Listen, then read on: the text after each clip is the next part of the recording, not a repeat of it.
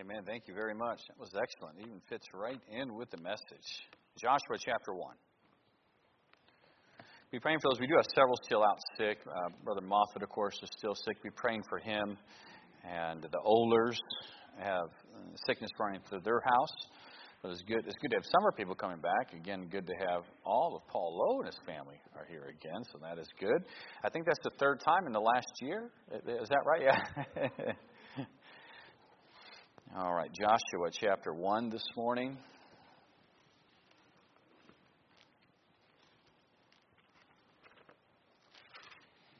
Look at a few verses here, starting from verse number 1 as we begin the new year.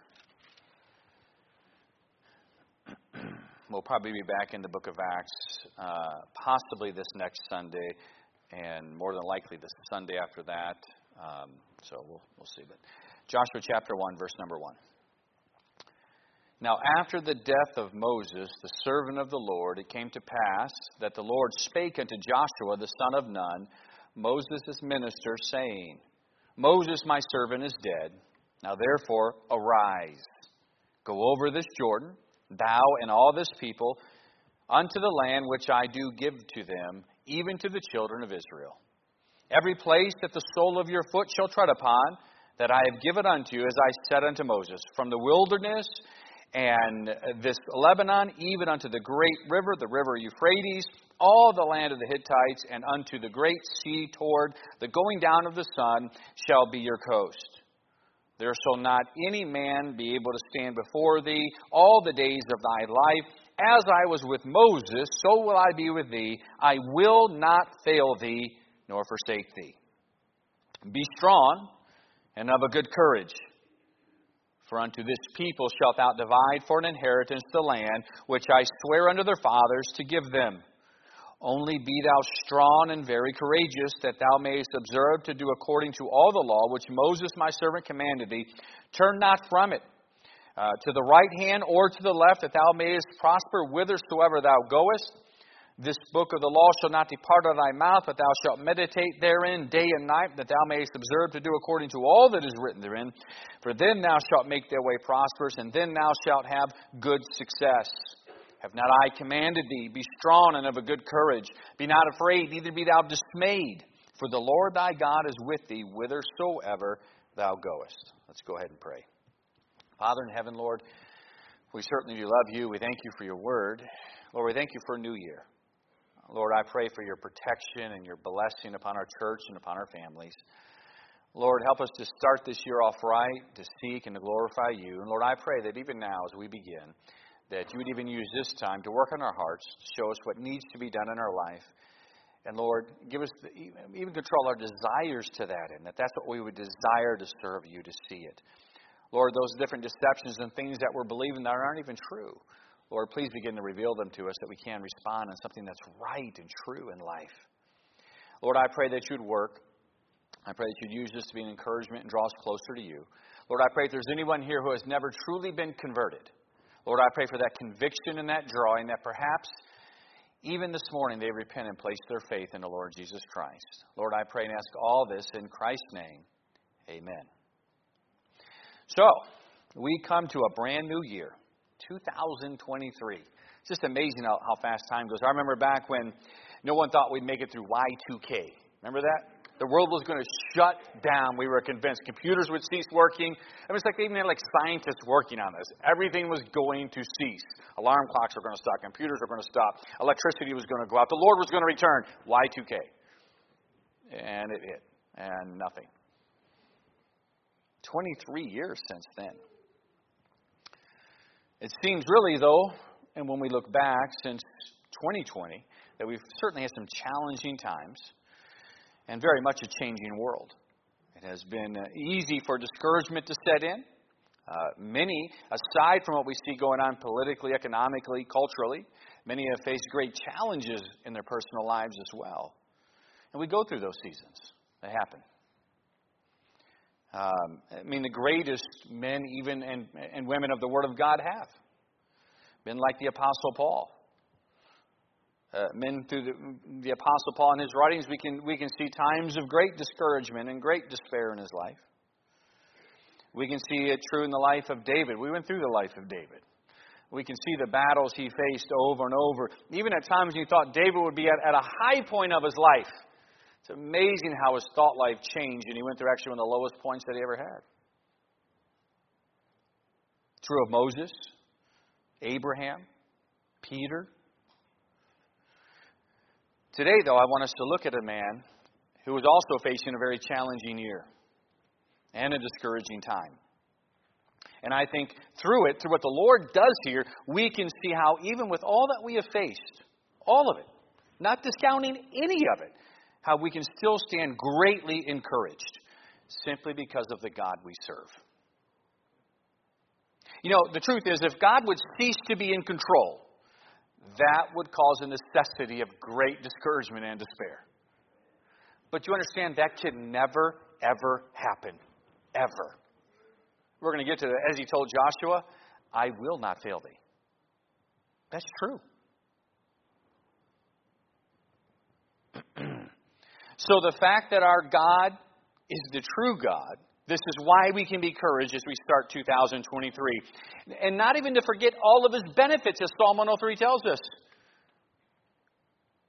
Who forgiveth, I can't even talk this morning, forgiveth all thine iniquity, healeth all thy diseases, crowning thee with loving kindness and tender mercies.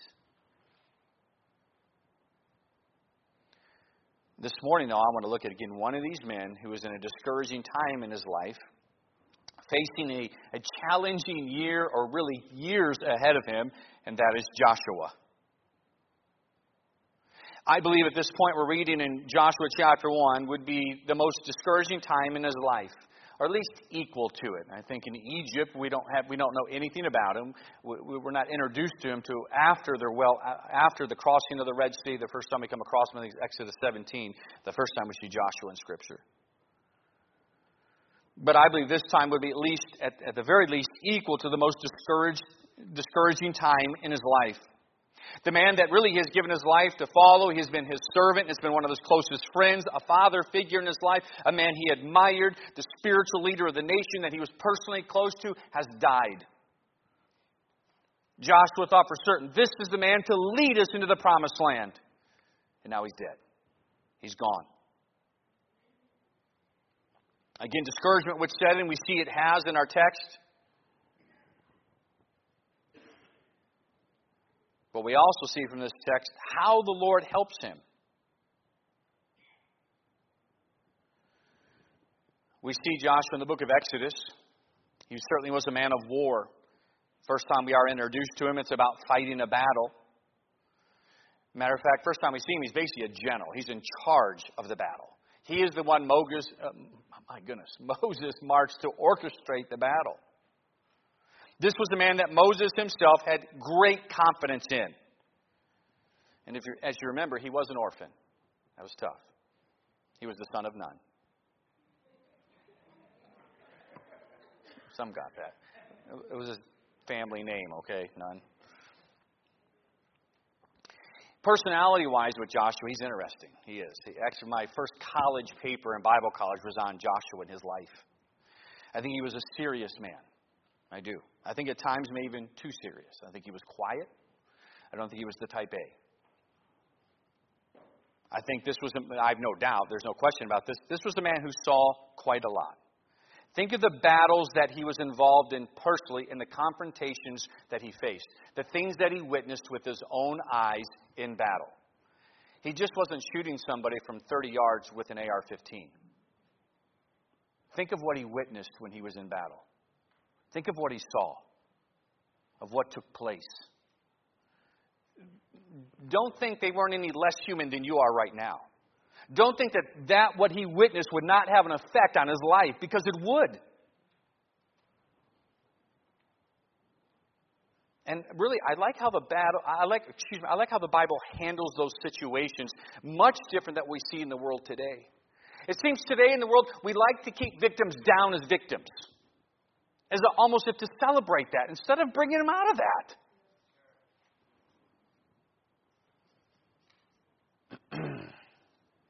He saw many battles, many confrontations. He was a man of blood and glory. He was the one sought out when someone is needed to throw himself into the fray. He was the one sought out when the enemy needed to be pushed back. It was Joshua.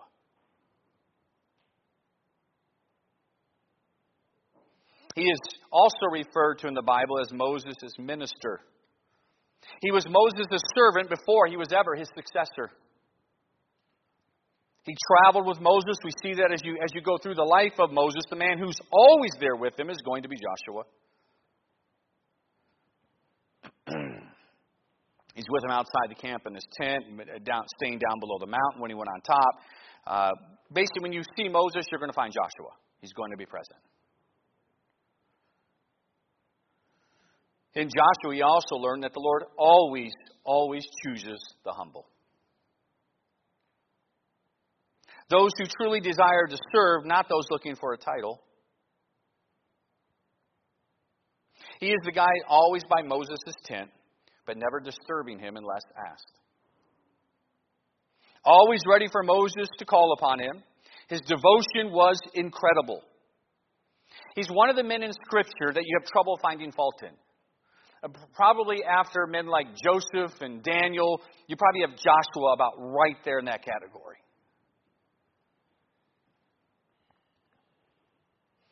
He was a man who certainly took his walk with God very serious. You can just imagine the times he had that those conversations would take place between him and Moses, what they would have been like. And I'm sure there was also very human-like conversations. Like, you would not believe what my wife is putting me through, Joshua.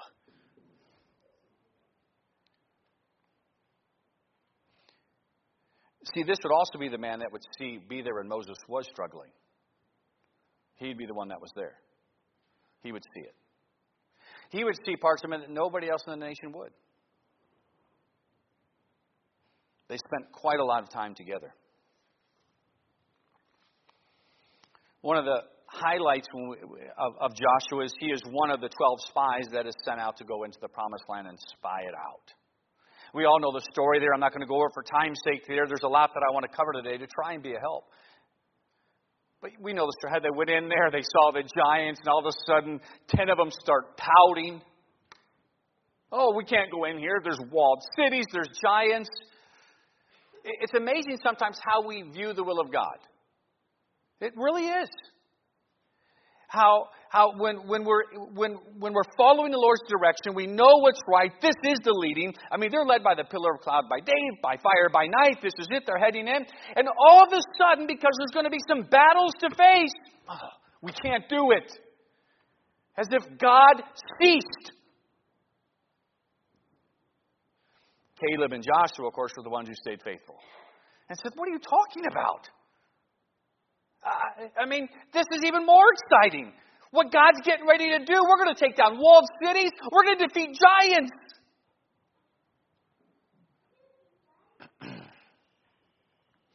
According to tradition, Jewish tradition, Joshua did marry. That all of his children were girls. That was his most challenging part of life. There's no doubt about it. He fulfilled the mission that God gave him for the most part. And Joshua, of course, basically we see him retired in Scripture, living his last days out. He lived a full life, and it basically finishes with seeing the country resting from wars in his last days.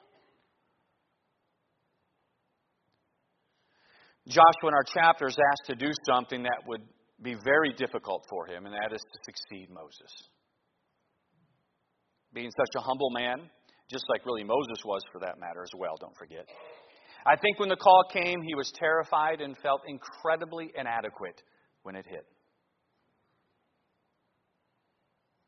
So as we start Joshua chapter 1, Joshua is discouraged. His mentor, his friend, his counselor, his father figure is dead. He is discouraged. Again, but the Lord shows him how to come out of that. So let's look at that this morning. Point number one, and usually I give them ahead of time. I'm going to give these as I come to them this morning. First off, what the Lord instructs him is this, and this one. The others don't matter if you don't take care of this one. They don't. It can be, in some ways, this one can be the most difficult. What he simply tells them is this, I'm going to read it. It's time to arise. It's time you make a decision. It's time to arise. Verse number 1. Now after the death of Moses, the servant of the Lord, it came to pass that the Lord spake unto Joshua, the son of Nun, Moses' minister, saying, Moses, my servant, is dead. Now therefore arise. And then he gives the commission. It's time to arise, Moses. I know you're discouraged right now. I understand right where you're at. I know exactly what you're experiencing, exactly what you're feeling. But now it's time to arise. Joshua, there are battles to be won. There's giants to be taken down. There's walled cities that need to come down. It's time to arise. That's true in your life. The fact is, in your life right now, it's time to arise. There are battles to be won. There are giants to be taken care of. There are things to overcome. There's times to cease the things that have been plaguing you. Say, listen, it's done. It's time to arise. It's time to get your life where it should be before the Lord. To stop identifying yourself as the defeated person, instead as a child of a king and the ambassador of Almighty God. Joshua here is called on from God to replace Moses.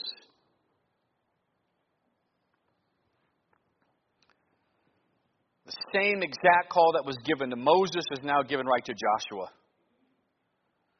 I have no doubt when Joshua heard this, he is overwhelmed.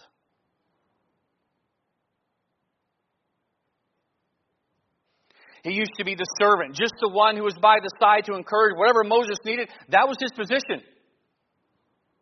And now he has these words coming from God himself. Listen, you're the one now. You're taking over for him. You will lead this nation.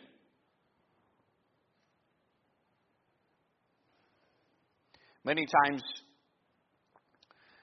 with the things that we're facing in life and knowing we have to follow God's direction, it certainly can seem overwhelming.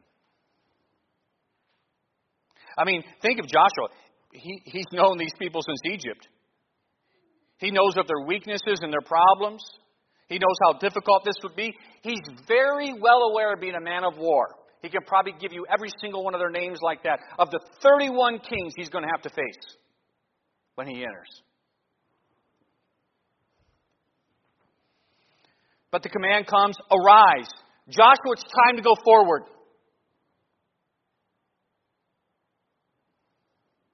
Joshua needs to move on. Moses is dead, but that doesn't mean the work stops. And I assure you, when we get discouraged, listen, there's time we can see it in Lamentations. There's times we have the emotions for a reason, and they need to come. They need to do what they're supposed to do. But then there comes a time to arise. A time to go forward. This is the conscious decision that you make. And it's almost like we expect, as if we expect the Lord just to, I don't know what it is.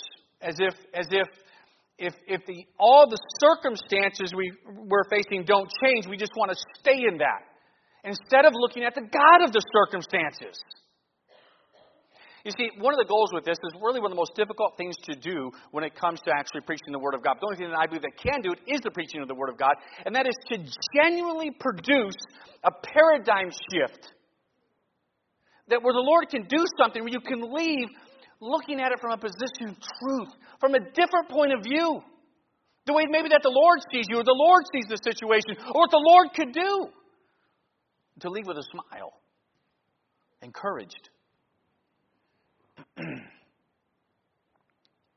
But this is a conscious decision that we have to make.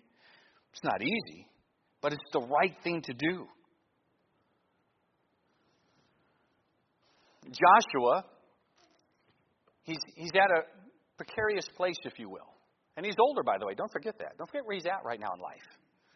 We're dealing with, basically, because of what happened with the rejection of God when they were supposed to enter the promised land. He's one of the oldest people there right now, is him. And this call comes. He has to avoid living in the past. or allowing that discouragement to stay because Moses is dead. He could be thinking, Moses was my life. That was my calling. It's done. It's over with.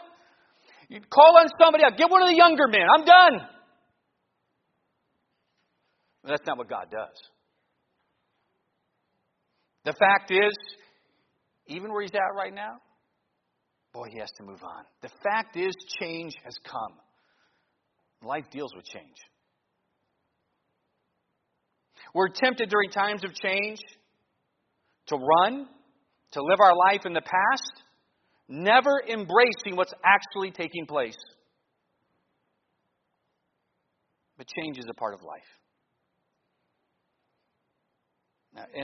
Listen, I hated change growing up. Oh, moving was the worst. Being in a public school system and moving. Oh. I still remember, I've told this story before in the past. It's ingrained in my mind. 5th grade year moving. Showing up at this new school in Amherst. I know nobody in it, no friends. I am not kidding. The building. I will take a picture of it next time in Ohio, and I will put it on a screen up here so you can see it, that I'm not kidding you. And then imagine being 10 years old and looking at it. It looked like something out of a horror movie. I was like, oh my goodness, this building's horrible looking. And this was school. And then we go in there, and my mom's taking me. We go into this like administrative office or whatever it is, and she's telling him how I'm a straight A student. I'm like, no, I'm not.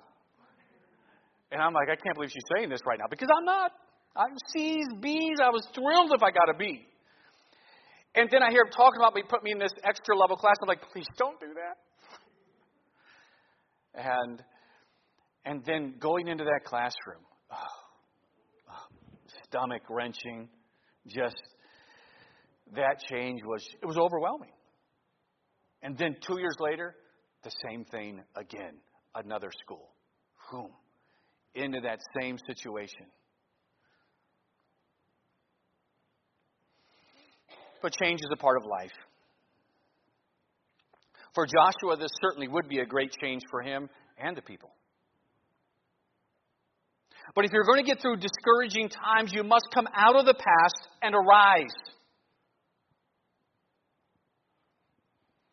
See, you can, even as we're facing 2023 right now, you can determine how you're going to be before the Lord, that this is going to be a great year, regardless of what the United States government does. Regardless of what the City Council of Anchorage does.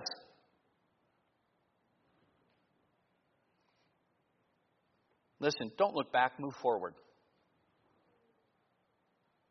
Just as Paul said, he had to press toward the mark. He had to arise.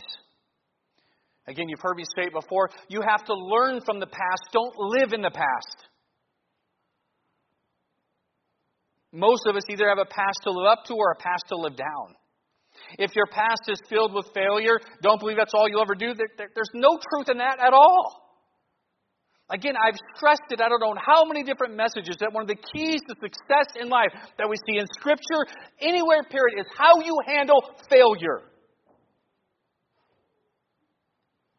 And listen, don't get me wrong, we have even sometimes within even our own churches, we almost produce an element of not even teaching our people how to handle failure, as if it wasn't acceptable. As if, really, it was almost an aggressiveness coming out of it. But the key to success in life is how you handle failure.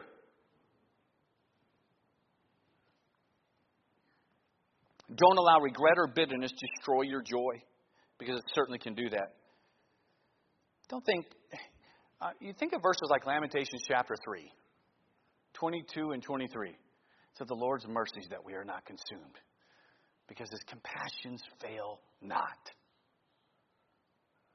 It's about that coming to place of that repentance and saying, Lord, no, I'm getting back up. I'm doing this right.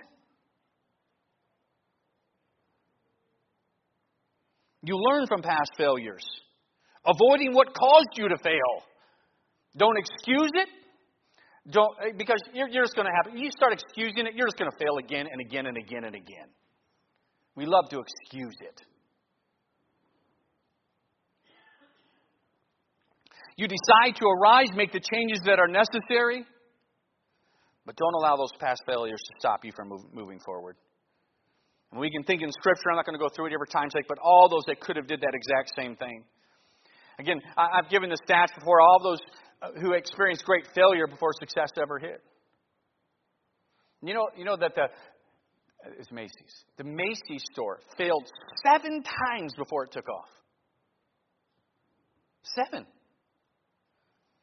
Babe Ruth. Everybody heard the name Babe Ruth, baseball player. Guy struck out a lot, by the way. Over 1,300 strikeouts.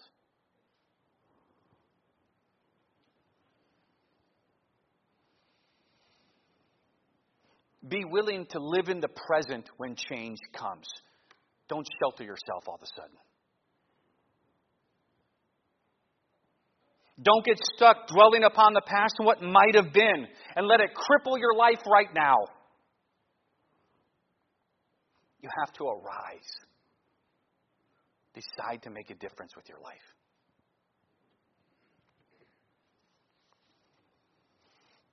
Now, why? Why is it that God can come to Joshua and say, all right, Joshua, I know you're discouraged. And that's a right feeling in the moment. It is. Moses is dead. But now, Joshua, I've given enough time. Arise. Press on. But the Lord just doesn't leave it there. This is what makes it possible now. All right? Because it starts with our decision. All right, I am going to follow. But the Lord just doesn't leave it there. Not at all. Look what he begins to tell him after the command comes. The first 4 verses are the command to arise. Look at verse 5. What the Lord does now, he gives promises to Joshua how he's going to help him arise. Now, there shall not any man be able to stand before thee all the days of thy life. As I was with Moses, so will I be with thee. I will not fail thee nor forsake thee. Be strong and of a good courage. He continues along that line. Verse 7 again. Only be thou strong and very courageous. He stresses obedience in verse 7. Verse 8. This book of the law shall not depart out of thy mouth, but thou shalt meditate therein day and night, that thou mayest observe to do according to all that is written therein. From then thou shalt make thy way prosperous, and then thou shalt have good success. I remember literally one time, I was stunned. It was no longer here, so I can say it was just a church member that actually thought I stressed the importance of personal devotions too much in life, especially when it came to problems. I was just stunned. I'm like, it's the answer. And as I stressed, it's not a magic book. Granted, it's probably one of those who got into the rut of what happened is it was about duty. Okay, I got to check my box and do it every day so I can say I did it. That's not going to do you anything. It's not going to do you a bit of good. It'll get you the nice button at the end of the year. That's what it'll do for you. Or, there could be a series of things. It's not a magic book. But what it is the actual Word of God. It's what it is. Principles in place in here. The knowledge that the Creator of the universe and all of His wisdom deemed for us right now, this is what they need. Trust in it. So the Lord goes to Joshua, and I'm going to look at a couple of things that He promised him very quickly. One, He promised him protection. He said, listen, Joshua, you arise, I'll protect you. No man shall stand before thee. That's not going to happen. When you're in the will of God, you're in His hand. You are. When you are surrendered to God and serving Him, nothing will happen to you that God doesn't allow. It's not going to be, Joshua's going to have some serious battles to face very soon. It doesn't mean that the life goes without the battles. It means what you can trust in and have the assurance of, okay, God's in control. Lord, even if I don't understand, and you're going to see Joshua's a couple chapters on his face before God. God, I don't understand. Why is this happening? You have to trust He's in control. He promised him protection. He promised him His power as well. He said, Joshua, when you do this, listen, this is in my hand. I will not fail thee. Do you know that applies to you?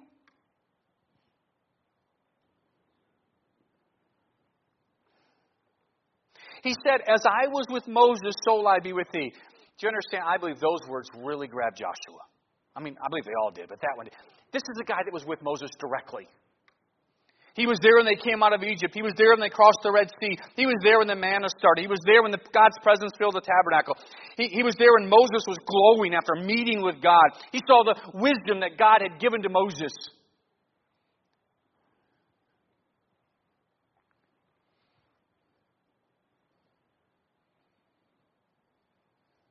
You say, well, I'm not a Joshua with 31 kings to defeat. Oh, I assure you, you probably have about another 80 enemies in your life right now that you need to defeat. And you're going to need God's protection and His power if you're actually going to accomplish that. I mean, the mind battles we all face that bring forth depression and anxiety. And yet the greatness of the God we serve is right there.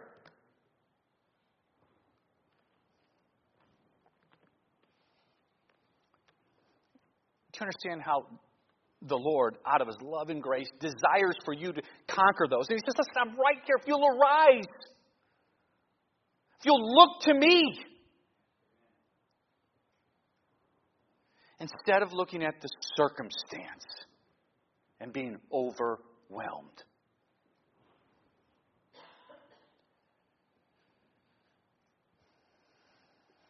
And then He promises him His presence. I will not leave thee or forsake thee. Man. Listen, even though everything, how this world has changed and our country has changed, and the good news is this: God has not left us. He's still there. He is.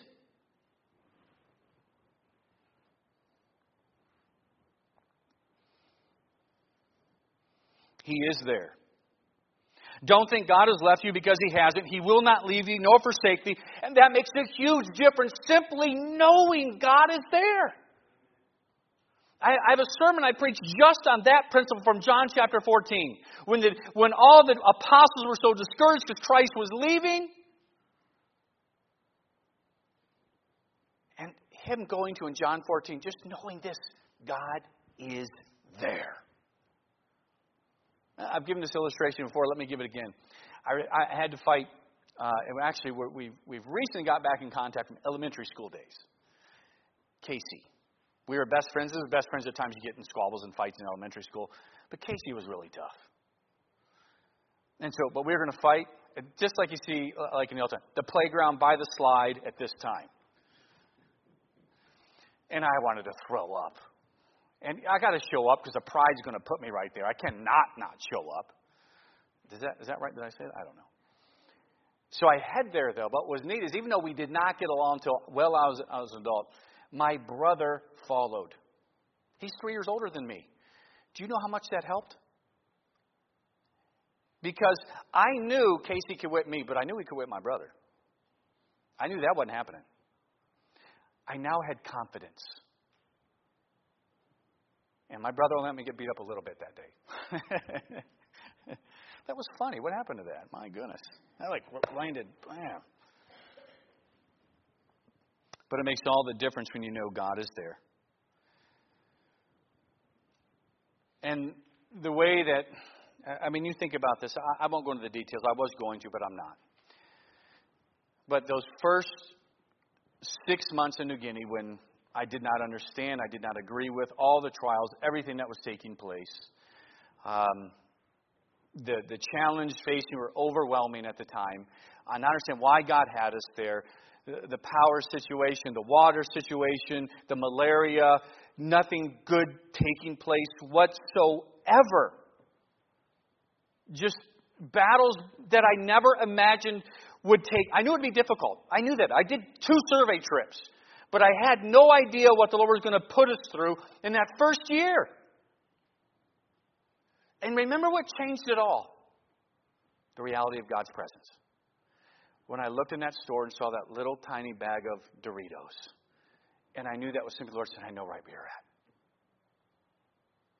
It made all the difference. Circumstances didn't change. It didn't change one thing we were facing.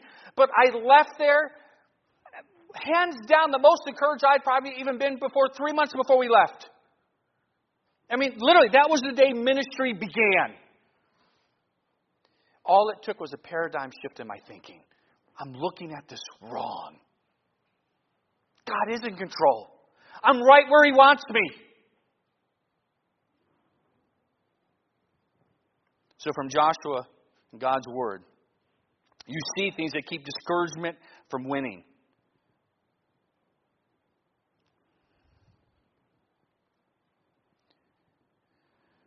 What you have to avoid, what we see, learn from this text is this. You have to avoid stop looking back.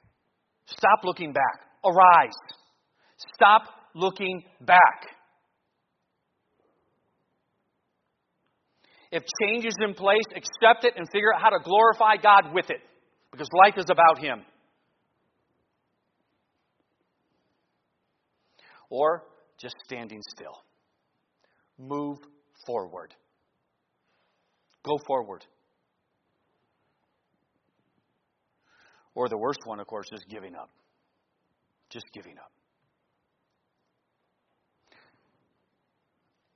This comes again when there is no walk. I'm not being critical, but this is when that happens. When all of a sudden there is no walk of faith. It's failing to see God in it at all. When the times it gets the most glory in our lives is when we are facing overwhelming situations and you trust Him and you allow Him to work through it.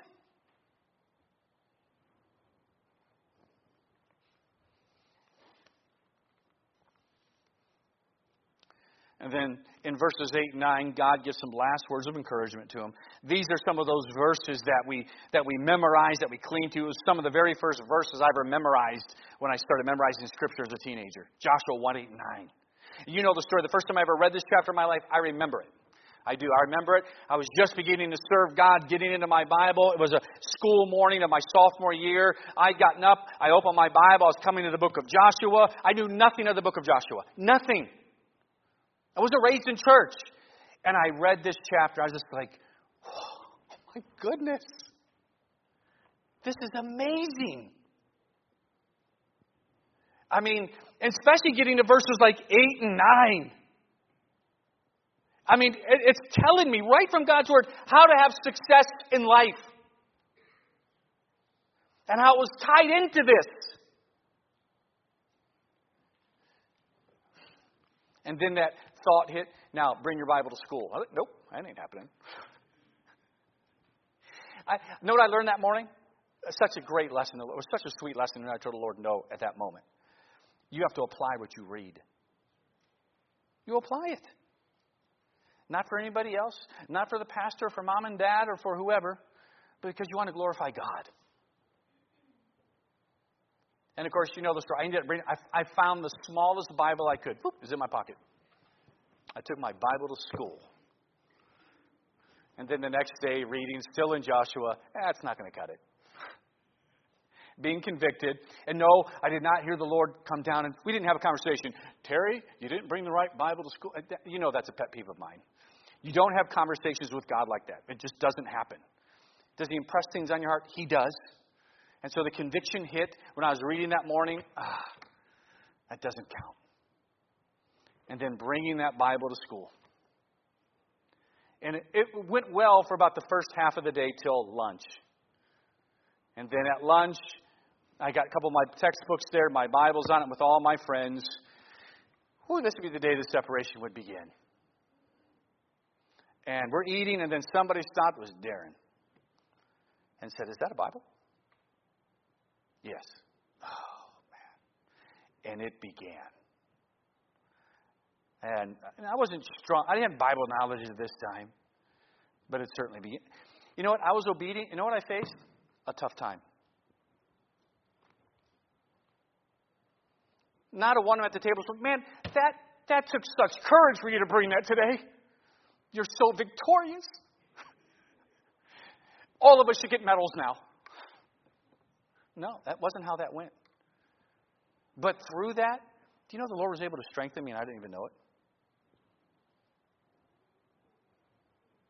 So when God finishes, He promises him His presence again in verse 8 and 9. He says, notice how He does that? I am the one commanding you. Doesn't it make a difference knowing who the one commanding you is? Listen, if you're a general in the United States military right now, would you rather have Ronald Reagan commanding you or Joe Biden? We laugh because that's an easy question to answer. I don't care if you're a liberal or a conservative. You know the answer to that question. It makes a difference who's commanding you. And the Lord tells Joshua, have not I commanded thee?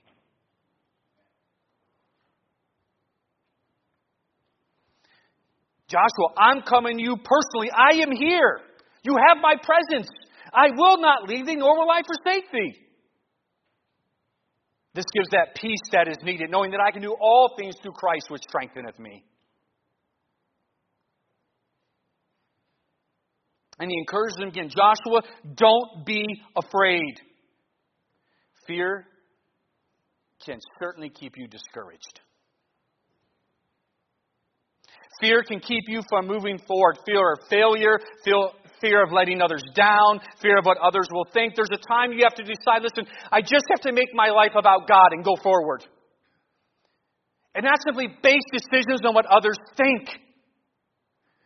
The most important one is this. What does God think? And be honest with yourself about that. Fear can prevent you from ever doing the will of God. Again, I remember how scared I was before I ever left for New Guinea.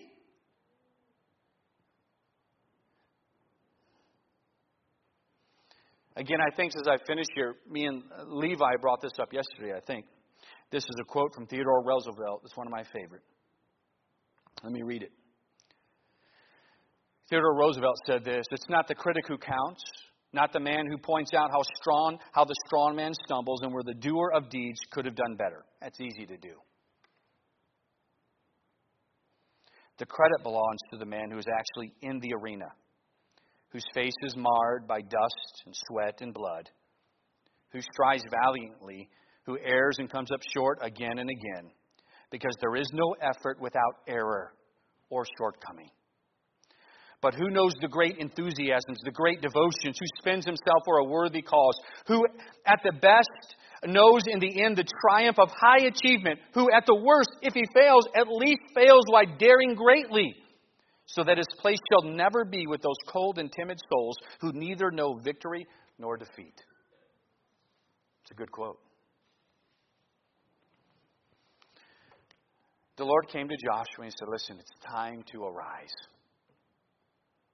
I understand why you're discouraged. You should be. But now it's time to arise. There are battles to be won. God has not ceased to be in control. Listen, determine this year, more than any other, I want to make this year about God. Lord, help me to do that. Lord, help me to see what are the things in my life, what are the first battles I need to face. What is going to be my first Jericho? What are some of the first walls that need to come down? You arise. Knowing one, you have God's protection, His power, and His presence. It's all there. You have what you need. With heads bowed and eyes closed.